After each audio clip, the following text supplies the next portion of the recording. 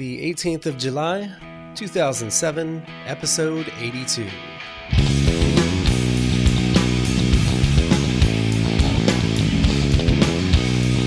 The Rookie Designer, with your host, Adam Hay.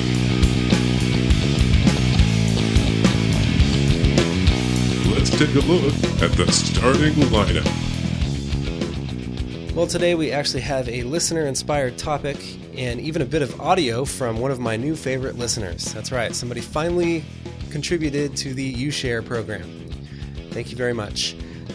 We'll be talking about design and technical skills and how they can kind of mesh together to make incredible applications. Is this what's right for you? Are you the right person for it? Maybe a better question. I also want to go over a couple of things that have come up in the last couple of episodes, one of which is Web 2.0 and what people may think that actually means when they use that term. So that's what's in the show today. Stick around.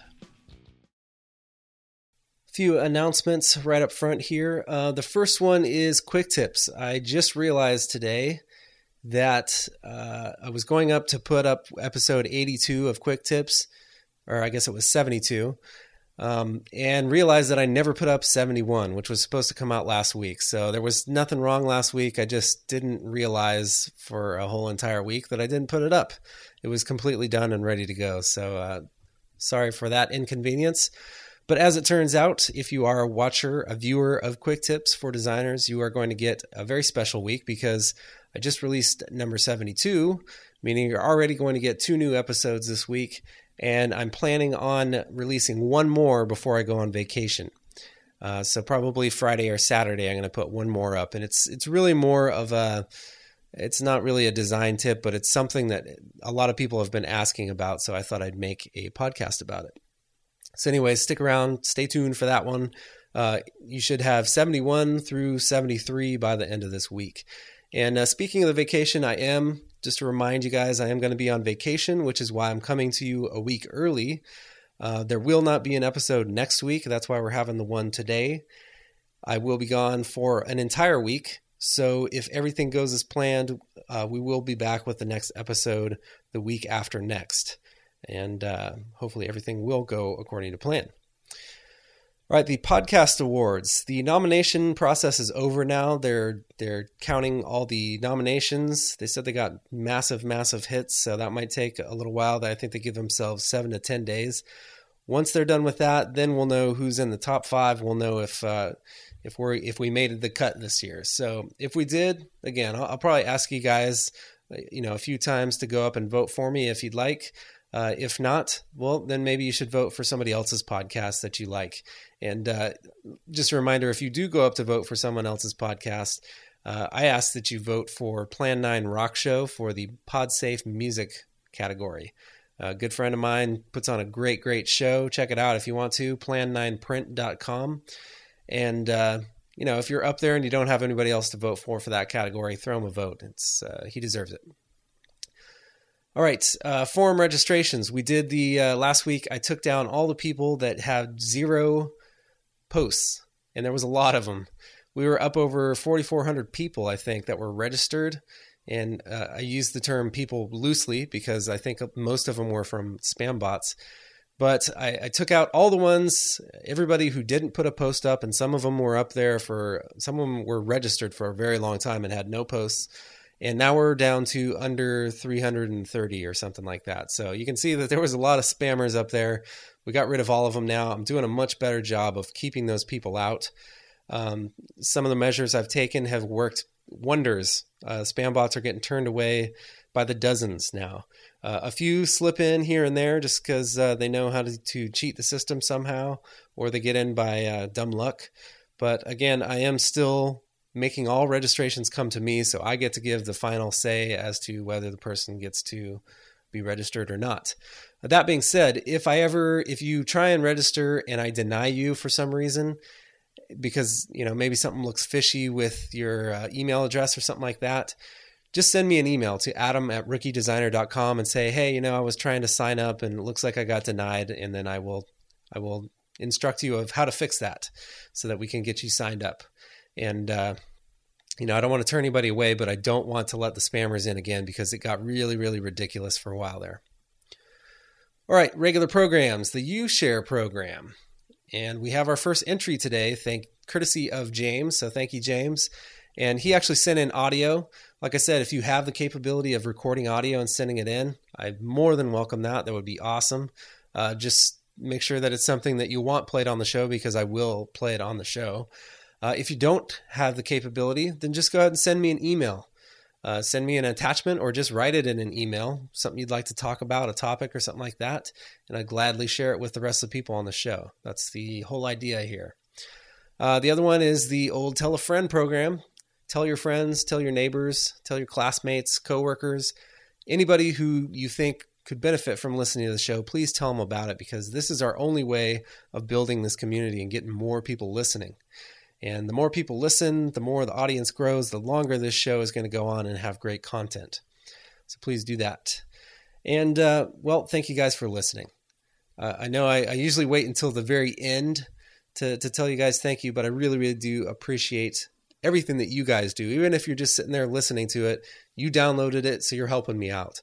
But I know lots of people out there have told several friends to come check it out. I have people sending me emails who are instructors who tell me that they make their students listen to it. I have people who are in employers maybe, and they say that it's required coursework for their interns and stuff like that. This stuff makes me feel so good that people are getting so much out of this, and that I'm not just blowing smoke, and people are actually finding it useful. So that's good. And thank you guys so much for that. I couldn't ask for a better audience, that's for sure. All right, one more before we get started. This podcast is being brought to you by GoToMeeting. And GoToMeeting, they make software that allows you to meet with other people, but you can meet with people who are very far away from you, in different countries, even around the world, because you meet online and they get to see everything you're doing on your desktop.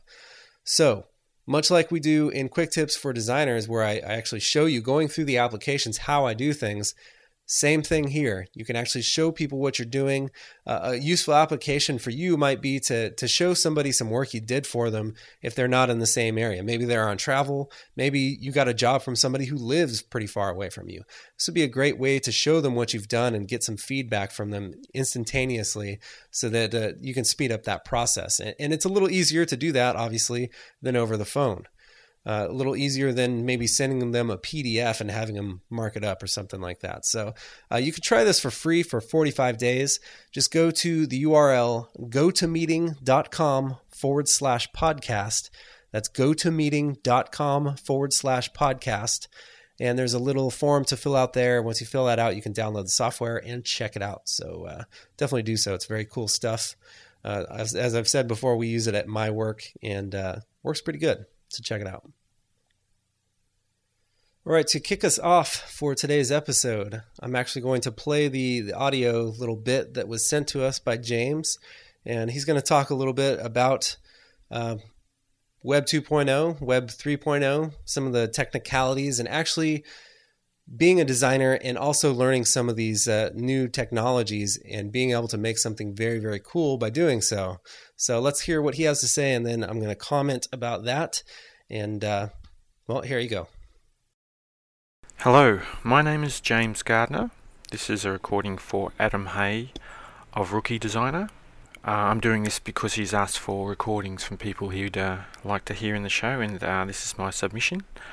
I'd like to talk about with him and his audience today the future of the combination of graphic designer and technical person who usually implements sites, websites and RIA sites, or rich internet application sites.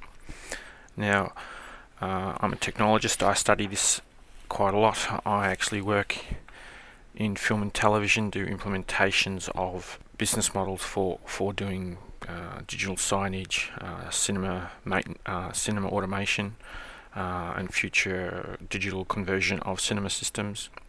And we use a lot of RIA type technologies. It's a big belief in our company that any application you build these days should probably be internet based, unless there's a good reason not to be. And let's talk about, like in my position, I deal with a lot between getting your graphic designers to make interface or components which then have to be implemented into the system. Now, on this, let's talk about the designer first and some ideas of what's going on in that space. First of all, got Adobe with the new version of Flex, and which is mainly an RIA implementation program, and Flash, which is to back it up. And the new kid on the block is Silverlight from Microsoft. Now, Adobe's been doing this for a long time, and Flash is basically the huge tool of the internet for doing a lot of this stuff and the tool of choice. I should mention though, Ajax is out there as well, and it is basically very, very popular, especially in the Web 2 area. Now, I'd like to give my opinion on some of these. I know people will disagree, but you know, that's life, and I'm willing to listen to what people have to say. It's one of the reasons why I'm doing this. I'd like to hear how other people view these markets. First of all, in terms of designers, in my opinion, from where I stand doing these interfaces, etc., is designers. They like to design. They're not really get how they get there is not so important. They have to learn Photoshop, they have to learn these tools, but once they've learnt them and they know how to implement what they want to implement, they're not always that keen to go learn everything again, which is what's sort of happening at the moment with all these new implementations. This is one of the main reasons I believe Ajax is doing so well. I've got a lot of feedback from people that things like Flex and Silverlight is not needed because we can do it all in Ajax. As someone who works from the other side, I completely disagree with that. Ajax is fantastic, and all these new JavaScript tools are very good for doing nice simplistic implementations. But if you start to get into anything that's a little bit more enterprise or a little bit more useful, the way that you implement these programs in Ajax and the JavaScript becomes just unmanageable and not an efficient language, and there is definitely need for something a little bit above or beyond that sort of implementation, and this is where Flex and Silverlight are coming in.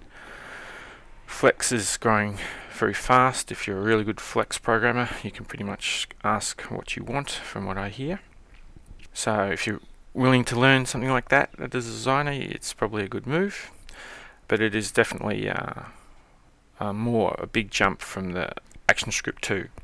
And I think it's going to cause quite a few problems in the area where I have quite a lot of designers. I know they're not coders, but they try hard because it's very helpful to them in their Flash development, and they like to do a lot of cutting and pasting and into their timelines, and that's great. And they don't always have to understand 100% of what's going on, but it works. But unfortunately, in ActionScript 3, that's not as it just doesn't work as easily as it does in ActionScript 2. So in ActionScript 3, you really need to know how to program. It's more based on classes and understanding classes, which is a very complex thing to get your head around for a lot of designers that I've tried to teach this. And it's all coming around. But if we really look at it, the hottest area of the market at the moment is sort of going that way. You can tell by the fact that Microsoft is pulling out all stops to try and grab into the Flash market with Silverlight, and I must admit their implementation is far superior than Flex, but at the same time it has baggage in terms of the fact that it's owned by Microsoft alone. Makes people very anxious, and Flash can do pretty much what you want anyway, without having to go with that sort of baggage. Now, so if we look at that, I generally think that a lot of designers, once they know how to design, are less inclined to learn another tool because they're doing what their passion desires, which is to design something.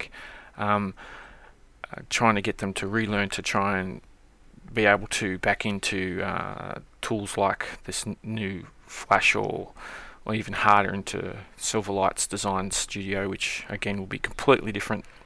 But those sort of moves are needed, and I think it's a good move for a budding designer to possibly jump in and get their feet wet there, because this is going to be a big part of the internet's future, if you want to call it Web 3.0, where internet applications really do start to evolve. So really my question, and as I've shared some of my beliefs on that area, is what Adam thinks about this and what his viewers think about what I've said. I know some will disagree, and I agree I'm probably a little bit, I slant towards the other area a little bit just to try and get my point across. But I'd like to hear back from Adam and his viewers, and thank you for listening. Bye. So first off, again, I just want to thank James for sending in the audio clip for us, and I thought he had some very good points there. Also, your job sounds very, very interesting.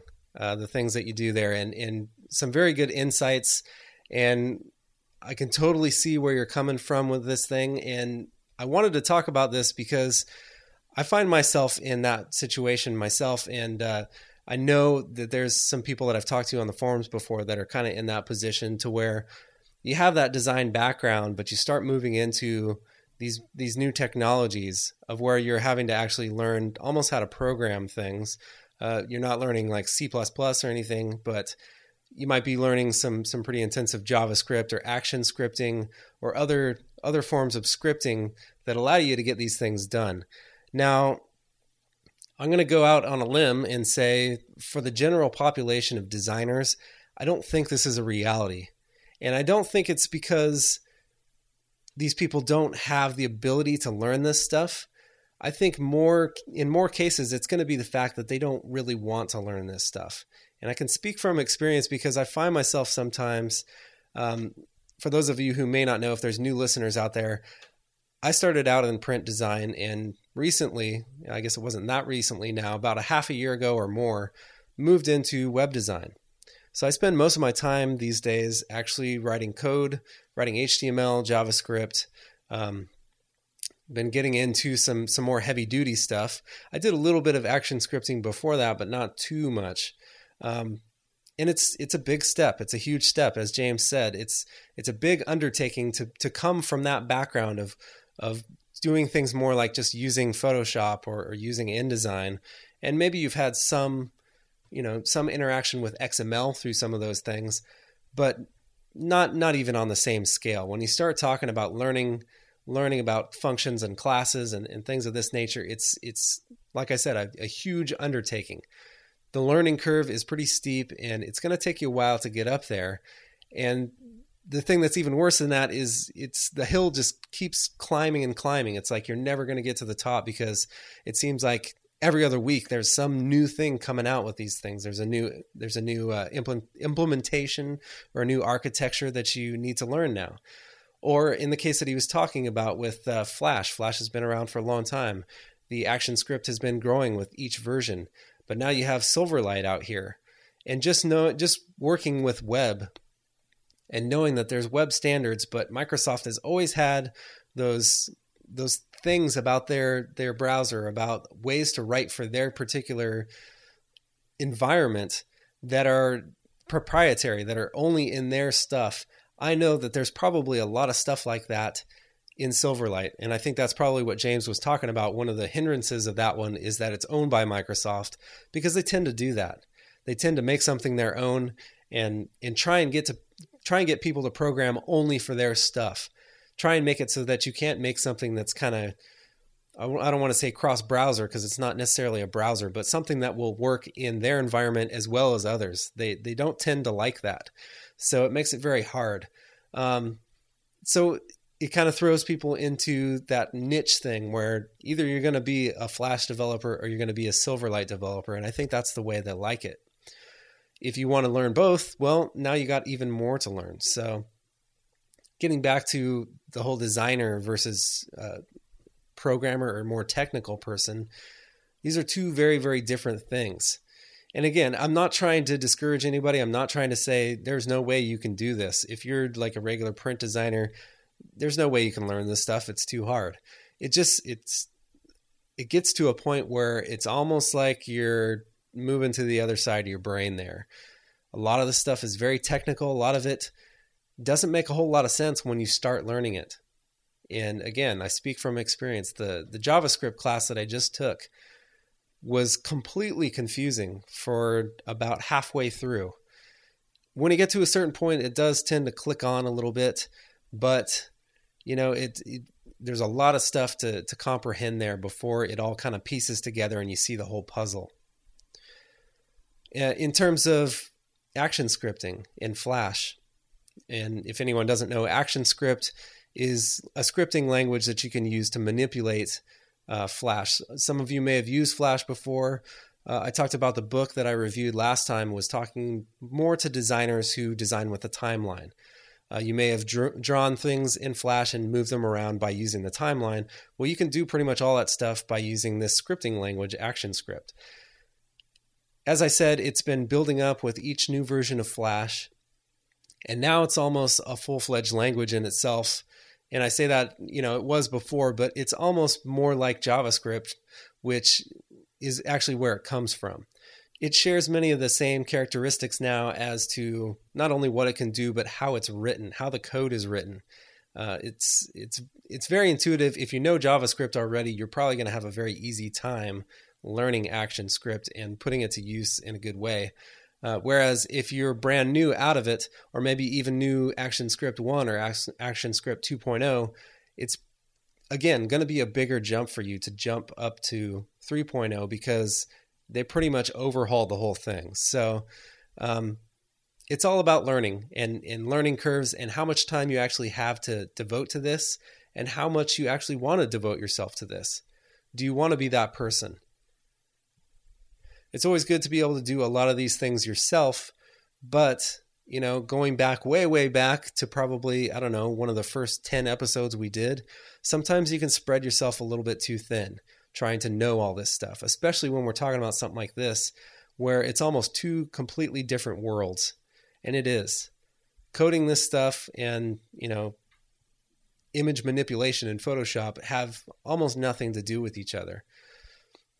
Now, they can complement each other, and I guess that's kind of what I was talking about in the intro. If you do know both of these things, man, you're going to be able to knock some people's socks off, because generally the people who are very smart, who know a lot about coding or programming, cannot design for their life because they're that kind of person. They think with the other side of their brain, and they just don't think that way. They're not good at putting the beautiful face on the crazy application that they made. And that's generally why you're going to have a designer or a design team and then the programming team or the developing team. And that's how it's been for years on the websites. Well, we're moving a little bit out of the websites maybe, but it's the same thinking there. So I don't know. I don't know if I'm not even answering James's question, but I think I actually like those two pieces separate. Now, if you're smart enough to be able to do all that stuff and talented enough to be able to design some nice looking graphics or a nice skin or a nice face to your application, then by all means, go ahead and do it, because you're light years ahead of a lot of people. And if you can possibly know both of those things, then that's great. Now, if you're just on the design team working with the development team, if you could at least know a little bit about what they do, that's going to help you a ton as well.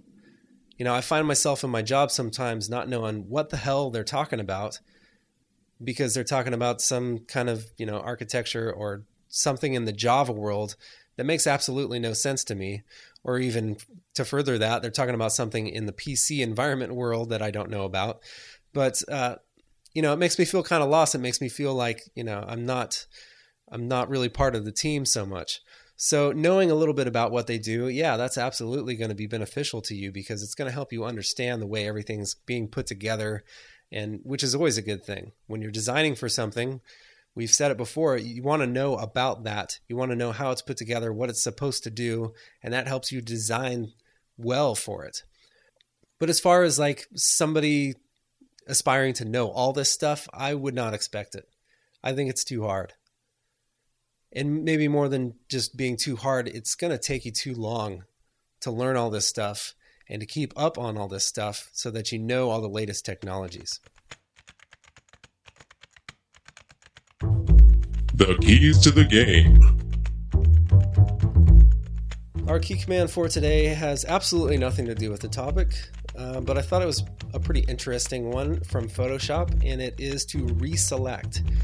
Now, many of you probably know that when you make a selection with one of the selection tools, you can deselect by pressing Command or Control D, but you may not have known that you can actually reactivate that selection by adding Shift to that. So this might not seem that useful, because if you accidentally deselect something and you want to reselect it, you could just press Command Z, right? Or Control Z to undo it. But what if you deselect something and you start painting something, or you start using another tool, or you do something else? Then, you're getting into multiple undos, and you might actually lose that ability to reselect something. Well, as long as you haven't made another selection, you can always reselect this no matter what else you do in the meantime. So that's where it becomes handy. So to reselect something that you deselected in Photoshop, you're going to press on the PC Control Shift and D, and on the Mac Command Shift and D.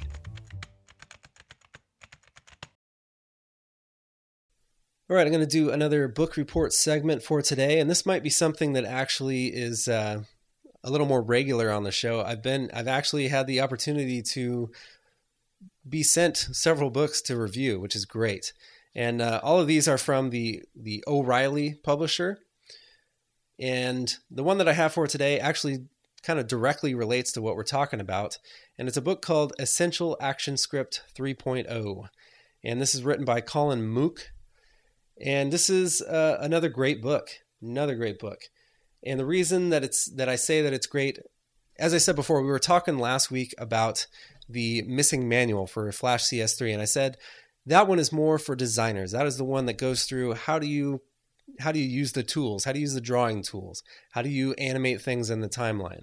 Well, this is kind of taking it to the next level, taking the next step.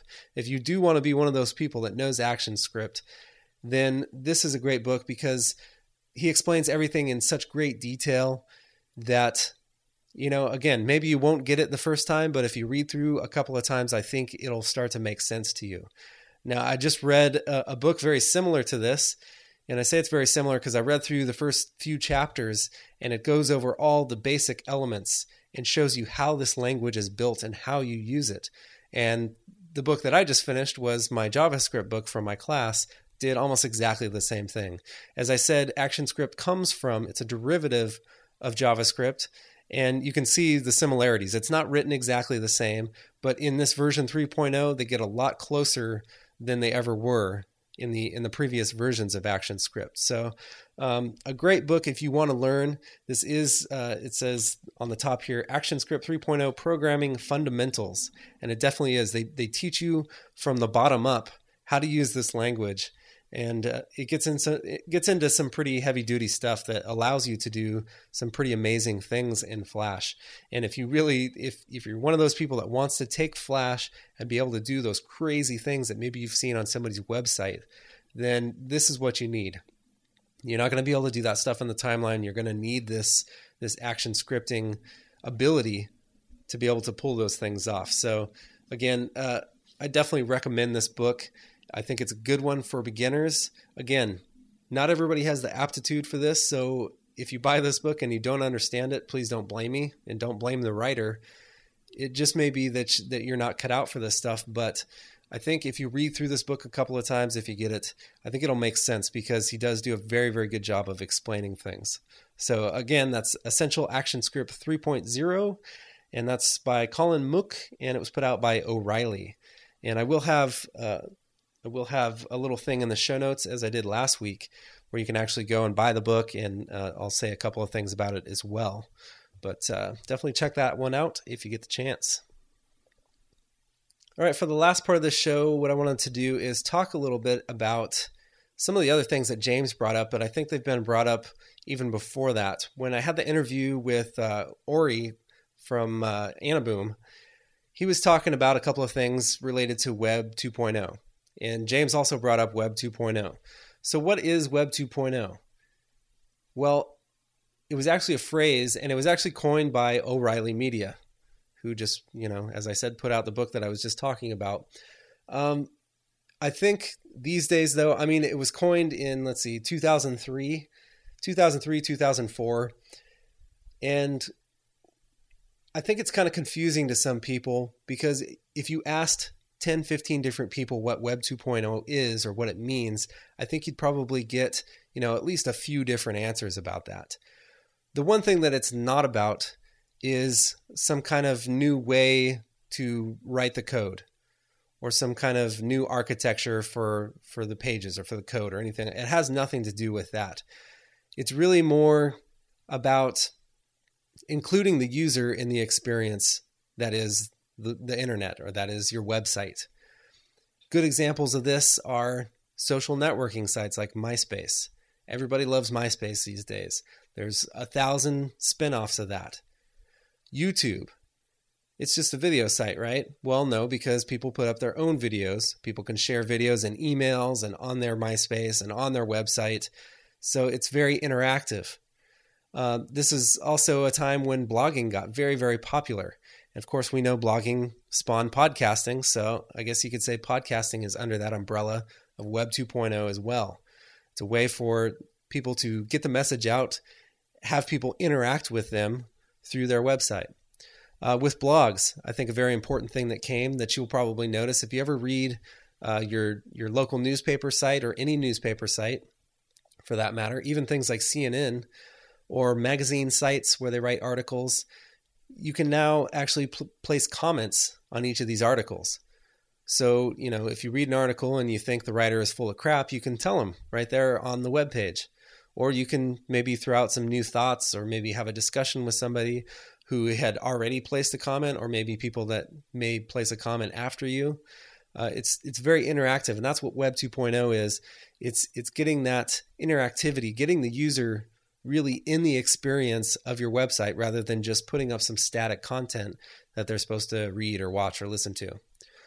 So, of course, all these new technologies that both, I've been talking about and that James alluded to, these are key in this, because this is what gives you this interactivity, this ability to manipulate graphics, manipulate information, accept things from the user, and then give them back to the user and share them with other people as well. So, that's where all this stuff comes from. And that's really where Web 2.0 was going and is still going.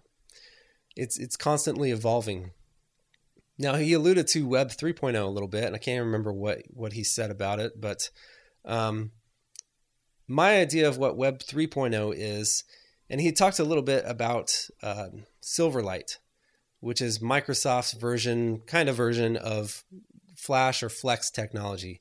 And Flex is a way to write applications, and I believe you actually use ActionScript. You use Flash technologies to write applications in Flex. Hopefully I'm correct about that. I haven't actually done it myself and don't really plan to.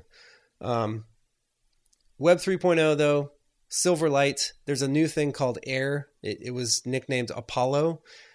It recently was changed to Adobe Air. It's actually not out yet, but this is an environment for writing applications. And let's try and make that make sense. What you would do is you download this, I guess you could call it software. It's actually called an environment. It's almost like the Flash player. You would download this and install it one time, and then you can download all these programs that were made in Adobe Air. And then what they do, you just open them up. The first time you open it up, it kind of asks you to install it, which you would do one time. And then it's on your desktop. It's like a regular, it's basically like an executable, but it's not an executable. So you open these things up. They could be anything from a very small widget that does almost nothing. Maybe it's just a funny little animation. I'm sure people have widgets now, probably on both platforms. Probably have some out there that don't really do much.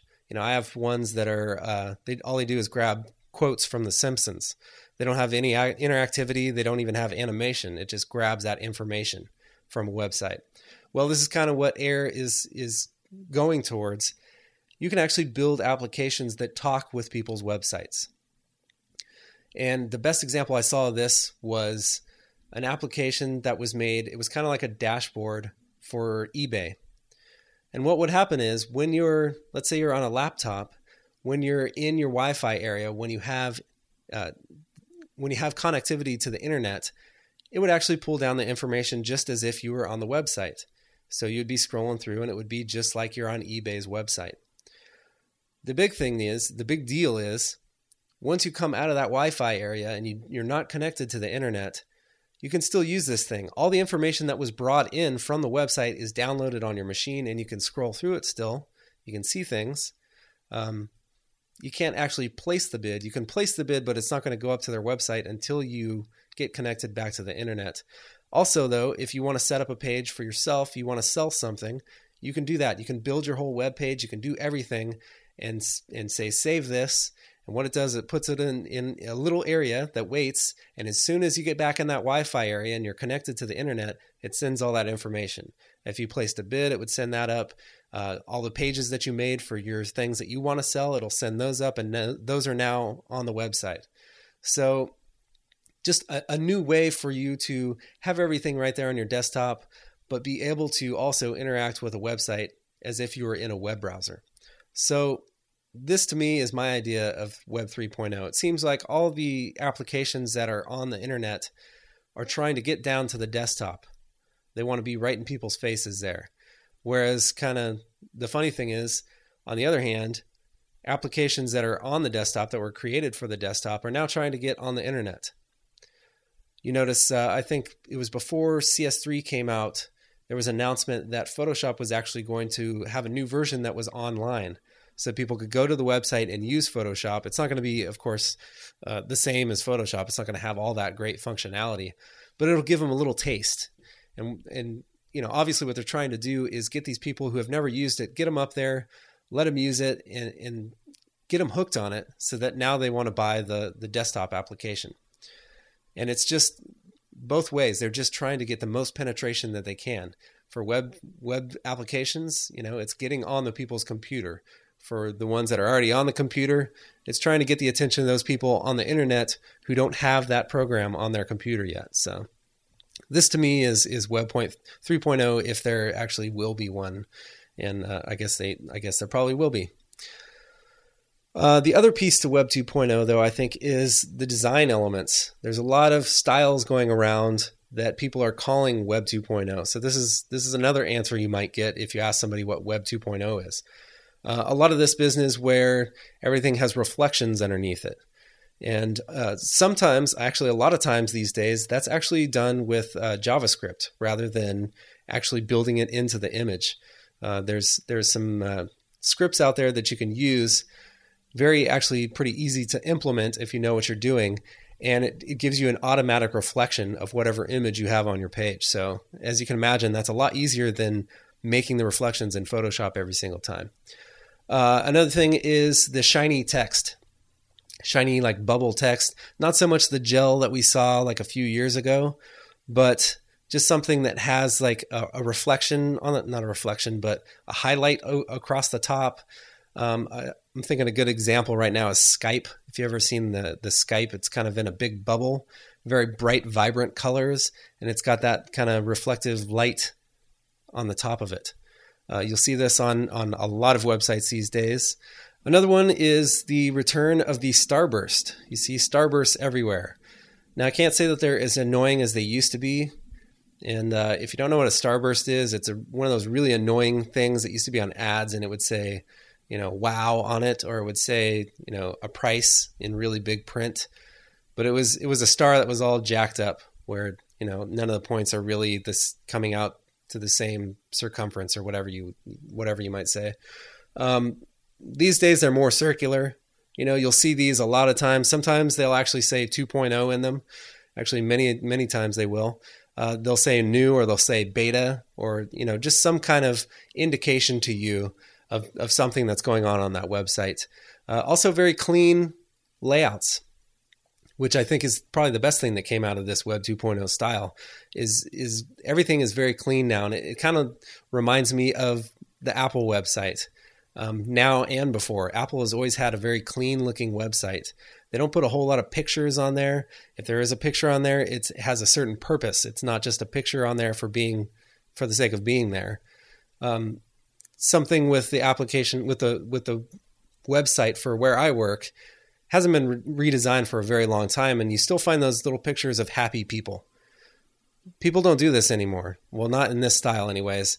And I think it's the greatest thing ever, because I can't stand going to a website and seeing a picture of some happy family or a very happy dispatcher or somebody who's on the phone ready to take your order, and they're just smiling like they just ate a whole pie themselves. I can't stand this. This doesn't do anything. This doesn't sell me the product. This doesn't make me happy. It makes me feel bad because these people are working and they're happier than I am. Anyways, the style is to keep everything clean, actually very minimal use of pictures. You see more little icons these days, little illustrated icons kind of explaining what the different things are. Another thing is the 3-step process. You see on a lot of websites, it's kind of like moving you along. This is how you do it. You're going to subscribe to our website, then you're going to get this information or whatever, and then you're going to, see the benefits, blah, blah, blah, 1, 2, 3. And there'll be little graphics, little icon graphics that show you how easy it is to use their product or how easy it is to use their website. All very, very good things, all kind of converging into that same style of being very clean, being very easy to read and very easy to use. There's not a whole lot of clutter that you have to read through to get to the information that you need. So that's kind of the styles that have been going around with Web 2.0. But as we said, it's mostly about the experience, getting the user into that experience. And the technologies obviously play the biggest part in that, because they're what give you that interactivity, that ability to create really attractive and engaging content. Getting back to the point of this whole thing, though, I think it's really up to you to decide which side you're on. Because I think for the majority of people that the technologies that are out there these days and programming that stuff and writing the scripts is not really going to mix a whole lot with, even if you're a Flash designer, and you're truly a designer, you're a communication designer. If you come from that world, it's going to be harder for you to move over and start doing that scripting. Not impossible, but it's hard. It's going to be harder. It's going to be attainable, but to go above and beyond and be able to do what the superstars in that field are doing, you're probably going to have to pick and choose one side or the other. You're probably not going to be able to be up to that standard and be able to do both sides of it. So that's my answer to James. Hopefully that answers your question. As far as things like Silverlight and all that kind of stuff, I really, at this point, I don't know what to make of it. I haven't checked out Silverlight yet. I'm noticing that it does a lot of the same things that Flash does, but in a way, it kind of has its own environment itself. So it seems a little bit like they knew what was going on with Adobe Air, and that's what they're trying to actually compete with. Is that whole getting web applications down to the user's desktop to be able to have more exposure. One of the other things that James talked about was Ajax. And for many of you, Ajax probably sounds a little funny. Sounds like a detergent that you would use to clean your bathtub. But actually, it is a web development technique, and it's used for creating interactive web applications, kind of like what we're talking about. He said Ajax can be used in lieu of some of the action scripting or the Flash stuff, which is true. And, some people probably do think that it could replace that stuff. There are some web people out there who have always been and probably always will be anti-Flash. They just don't like the Flash. They don't like the fact that you have to, download a whole new plugin to look at this stuff and all this, whatever. Yes, there are some things that it probably could replace. There are some things that it probably never will. It is good. I think the best thing about Ajax is it allows you to bring information into a web page without repainting the whole page. Meaning, if you have a page that has maybe a table with data in it, if you want to go and change the data, maybe you're getting different information for a different time period, different dates, then you could actually do that. You could bring in that information using Ajax, and you don't have to reload the page. The only thing that changes is the information, the data that you're bringing in. Meaning you don't have to, if you have images on that page, you don't have to reload those. If you don't have to reload your navigation or anything else on the page. The only thing that's coming in is the data. And I think that in itself is probably the best thing about Ajax. I know there's a lot more fancier stuff you can do with it, but that to me is the best. And when you're in web design, you know that one of the most important things to you is making sure the user experience happens very quickly. You don't want people waiting around for your information or for your data, because if they have to do that, all they have to do is click on, another link or another button or the back button, and they're out of your site. And that is obviously the worst thing that could ever happen to you as a web designer. You want people to stay in your website as long as possible. So Ajax is just another great way to do that. As far as the other technologies, though, I think it's pretty much icing. It's for making something that is really going to be engaging, something that's really going to pull that user in and make them stay there because it's entertaining. I've even checked out, there's a lot of things out here like this now, but I checked out the Adobe Air seminar today. There was like an online seminar, and just to check out what it was all about. I didn't understand a lot of the stuff that was going on because he actually went through the code of how he set it up. But, this is being used this was used by a company called Big Spaceship, who you might have checked out before. And let me write that down. I'll actually put their link in the show notes. But what they were using it for, a little bit different. They were using it for basically just user experience, to make something that looks very cool. This is a company that works for like Nike. They basically make the websites, the web content, the multimedia content for major motion pictures. One of the ones that they were showing was Grindhouse. They had some applications that they made for that. So, this isn't even so much, hooking up to a database and like doing that thing like I was talking about with the eBay site. This is more just purely entertainment. And it's something that needs to look very good. It might be a game. It might be, just something interactive like that. But the technology is being used all over the place, and it's only going to get more and more out there as time goes on, because this is the way things are going. So I don't know. I feel like I'm babbling today. I'm kind of flying by the seat of my pants, but I guess the point is, once again, this is probably not going to be something that you're going to be dabbling in both sides of.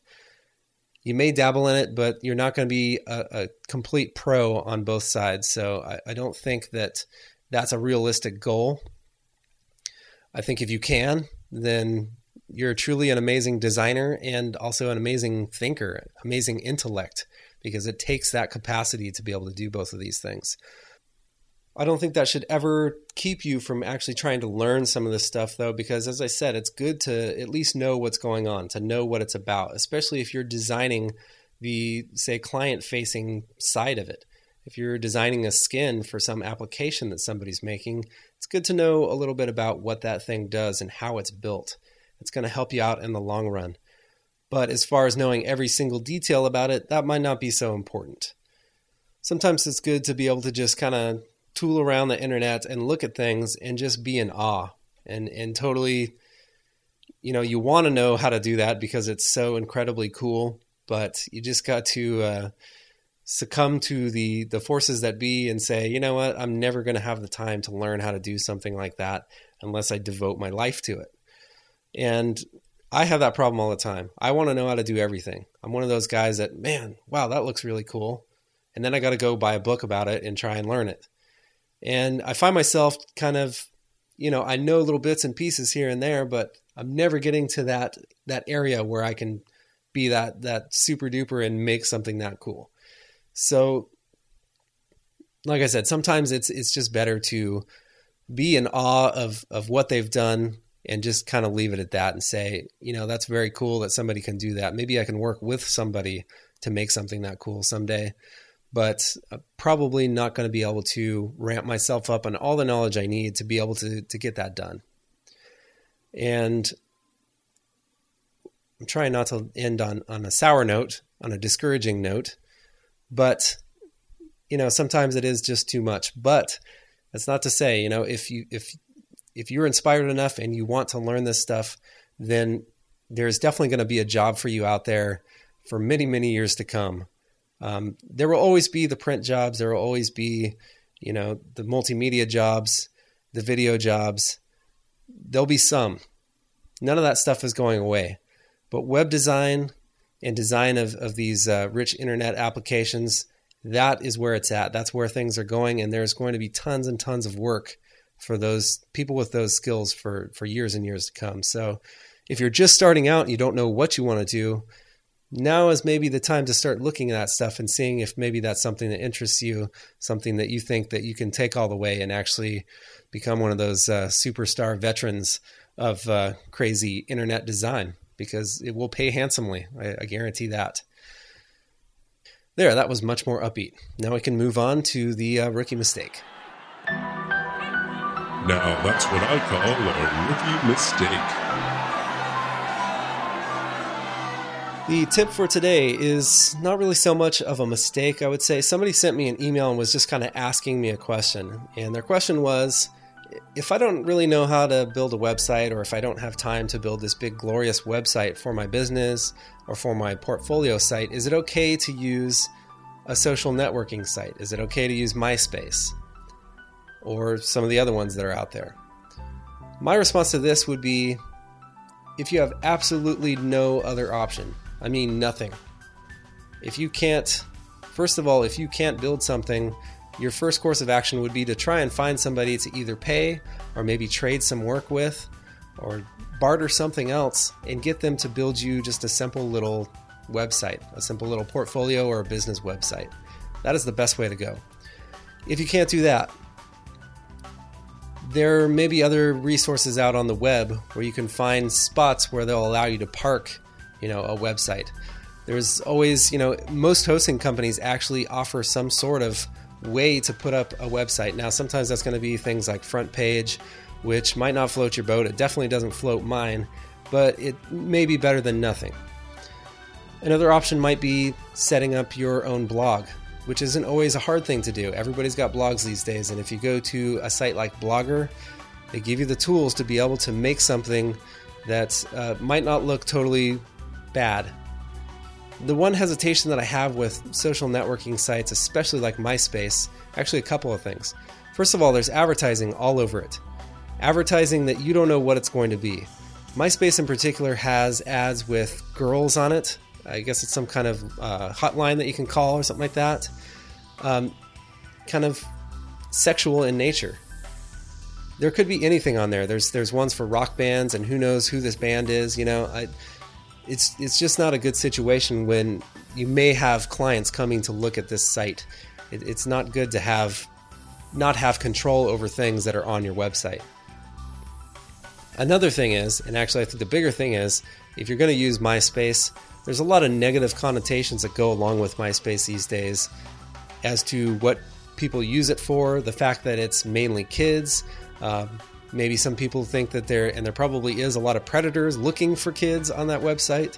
So some people are just going to have a bad attitude if they go to your business site or your portfolio site and find that it's on MySpace. That might turn them off before they even see your artwork. So I would hesitate to use that. Now that's not the only one out there, of course, and there are actually networking sites out there for business professionals, for design professionals. Communication Arts, I believe, has a little area where you can, I think you have to pay for it, but you can set up your own portfolio and you can set up a spot where you can talk a little bit about yourself and your work experience. We talked before with the CEO of Aniboom. If you're an animator, that is a website that you can use, and you can put up work experience. You can put up your own animations. I mean, there's resources out there for you. Now, Do I think those things are better than having your own website? I still kind of don't. I would prefer that you would have both, so that if you're actually sending somebody to your website, you have your own website. But, having something on a website like Anaboom, probably a good thing too, because they're going to have more people coming to that site than are probably going to be finding your site. So there are advantages to it. Also, if you're marketing to people on MySpace, if you want to design, MySpace pages for people, obviously you're going to want to advertise there. You want to put your business site on there. I'm talking about, trying to get a job somewhere professional or something, if you're doing freelance or something like that. And that's not the type of people you want to appeal to, then you want to probably keep it away from things like MySpace. But in general, I think you're best off to be able to have your own webpage, even if it's in addition to having these other sites. Things are getting a bit out of hand. Looks like it's time to go to the bullpen. For a resource today is one of the websites that was actually sent in for contest number 3, one of the people that sent it in. And it's actually a tutorial video website. All the tutorials that they have on this website are in video format, which is great if you're like me and you love watching things. You're a very visual learner. That's how I like to learn. I have a hard time actually doing it in books, but when I get to watch somebody actually do something in a video, it really helps me out. Now, I must say I watched a couple of videos on here, and they're not all very good quality. I mean, you can't expect like crystal clean quality like we see on Quick Tips for Designers. But, as long as the information is good, as long as the content is good, shouldn't bother you that much. It wasn't totally off-putting. It was good enough that I think I could actually go there and watch some videos. And they have lots and lots of sections. Let me just grab a couple here. I know they had Flash tutorials, Photoshop. They even have things like HTML, web hosting, After Effects, PHP, and MySQL, JavaScript. So they have all kinds of stuff here, even some 3D stuff. So check this website out if you get some time. I think it's definitely worth checking out at least. And one of the things that I thought was cool, and I had actually thought about doing this before, not that I never will, but they have a little area where you can request a tutorial. Now, of course, I've done that before. I've asked people for requests for tutorials for Quick Tips, but I think this is a great idea. If you have a certain question you'd like to see somebody actually do a video of it, then you can do that there as well. And let me just add that you can do that with me as well. If you want to send me something and be able to watch it on Quick Tips, then I've done that several times already. So you can definitely do that. But check out this website. It is at tutorialvid.com. tutorialvid.com. And you'll find that. And that'll be in the show notes as well if you don't catch that URL.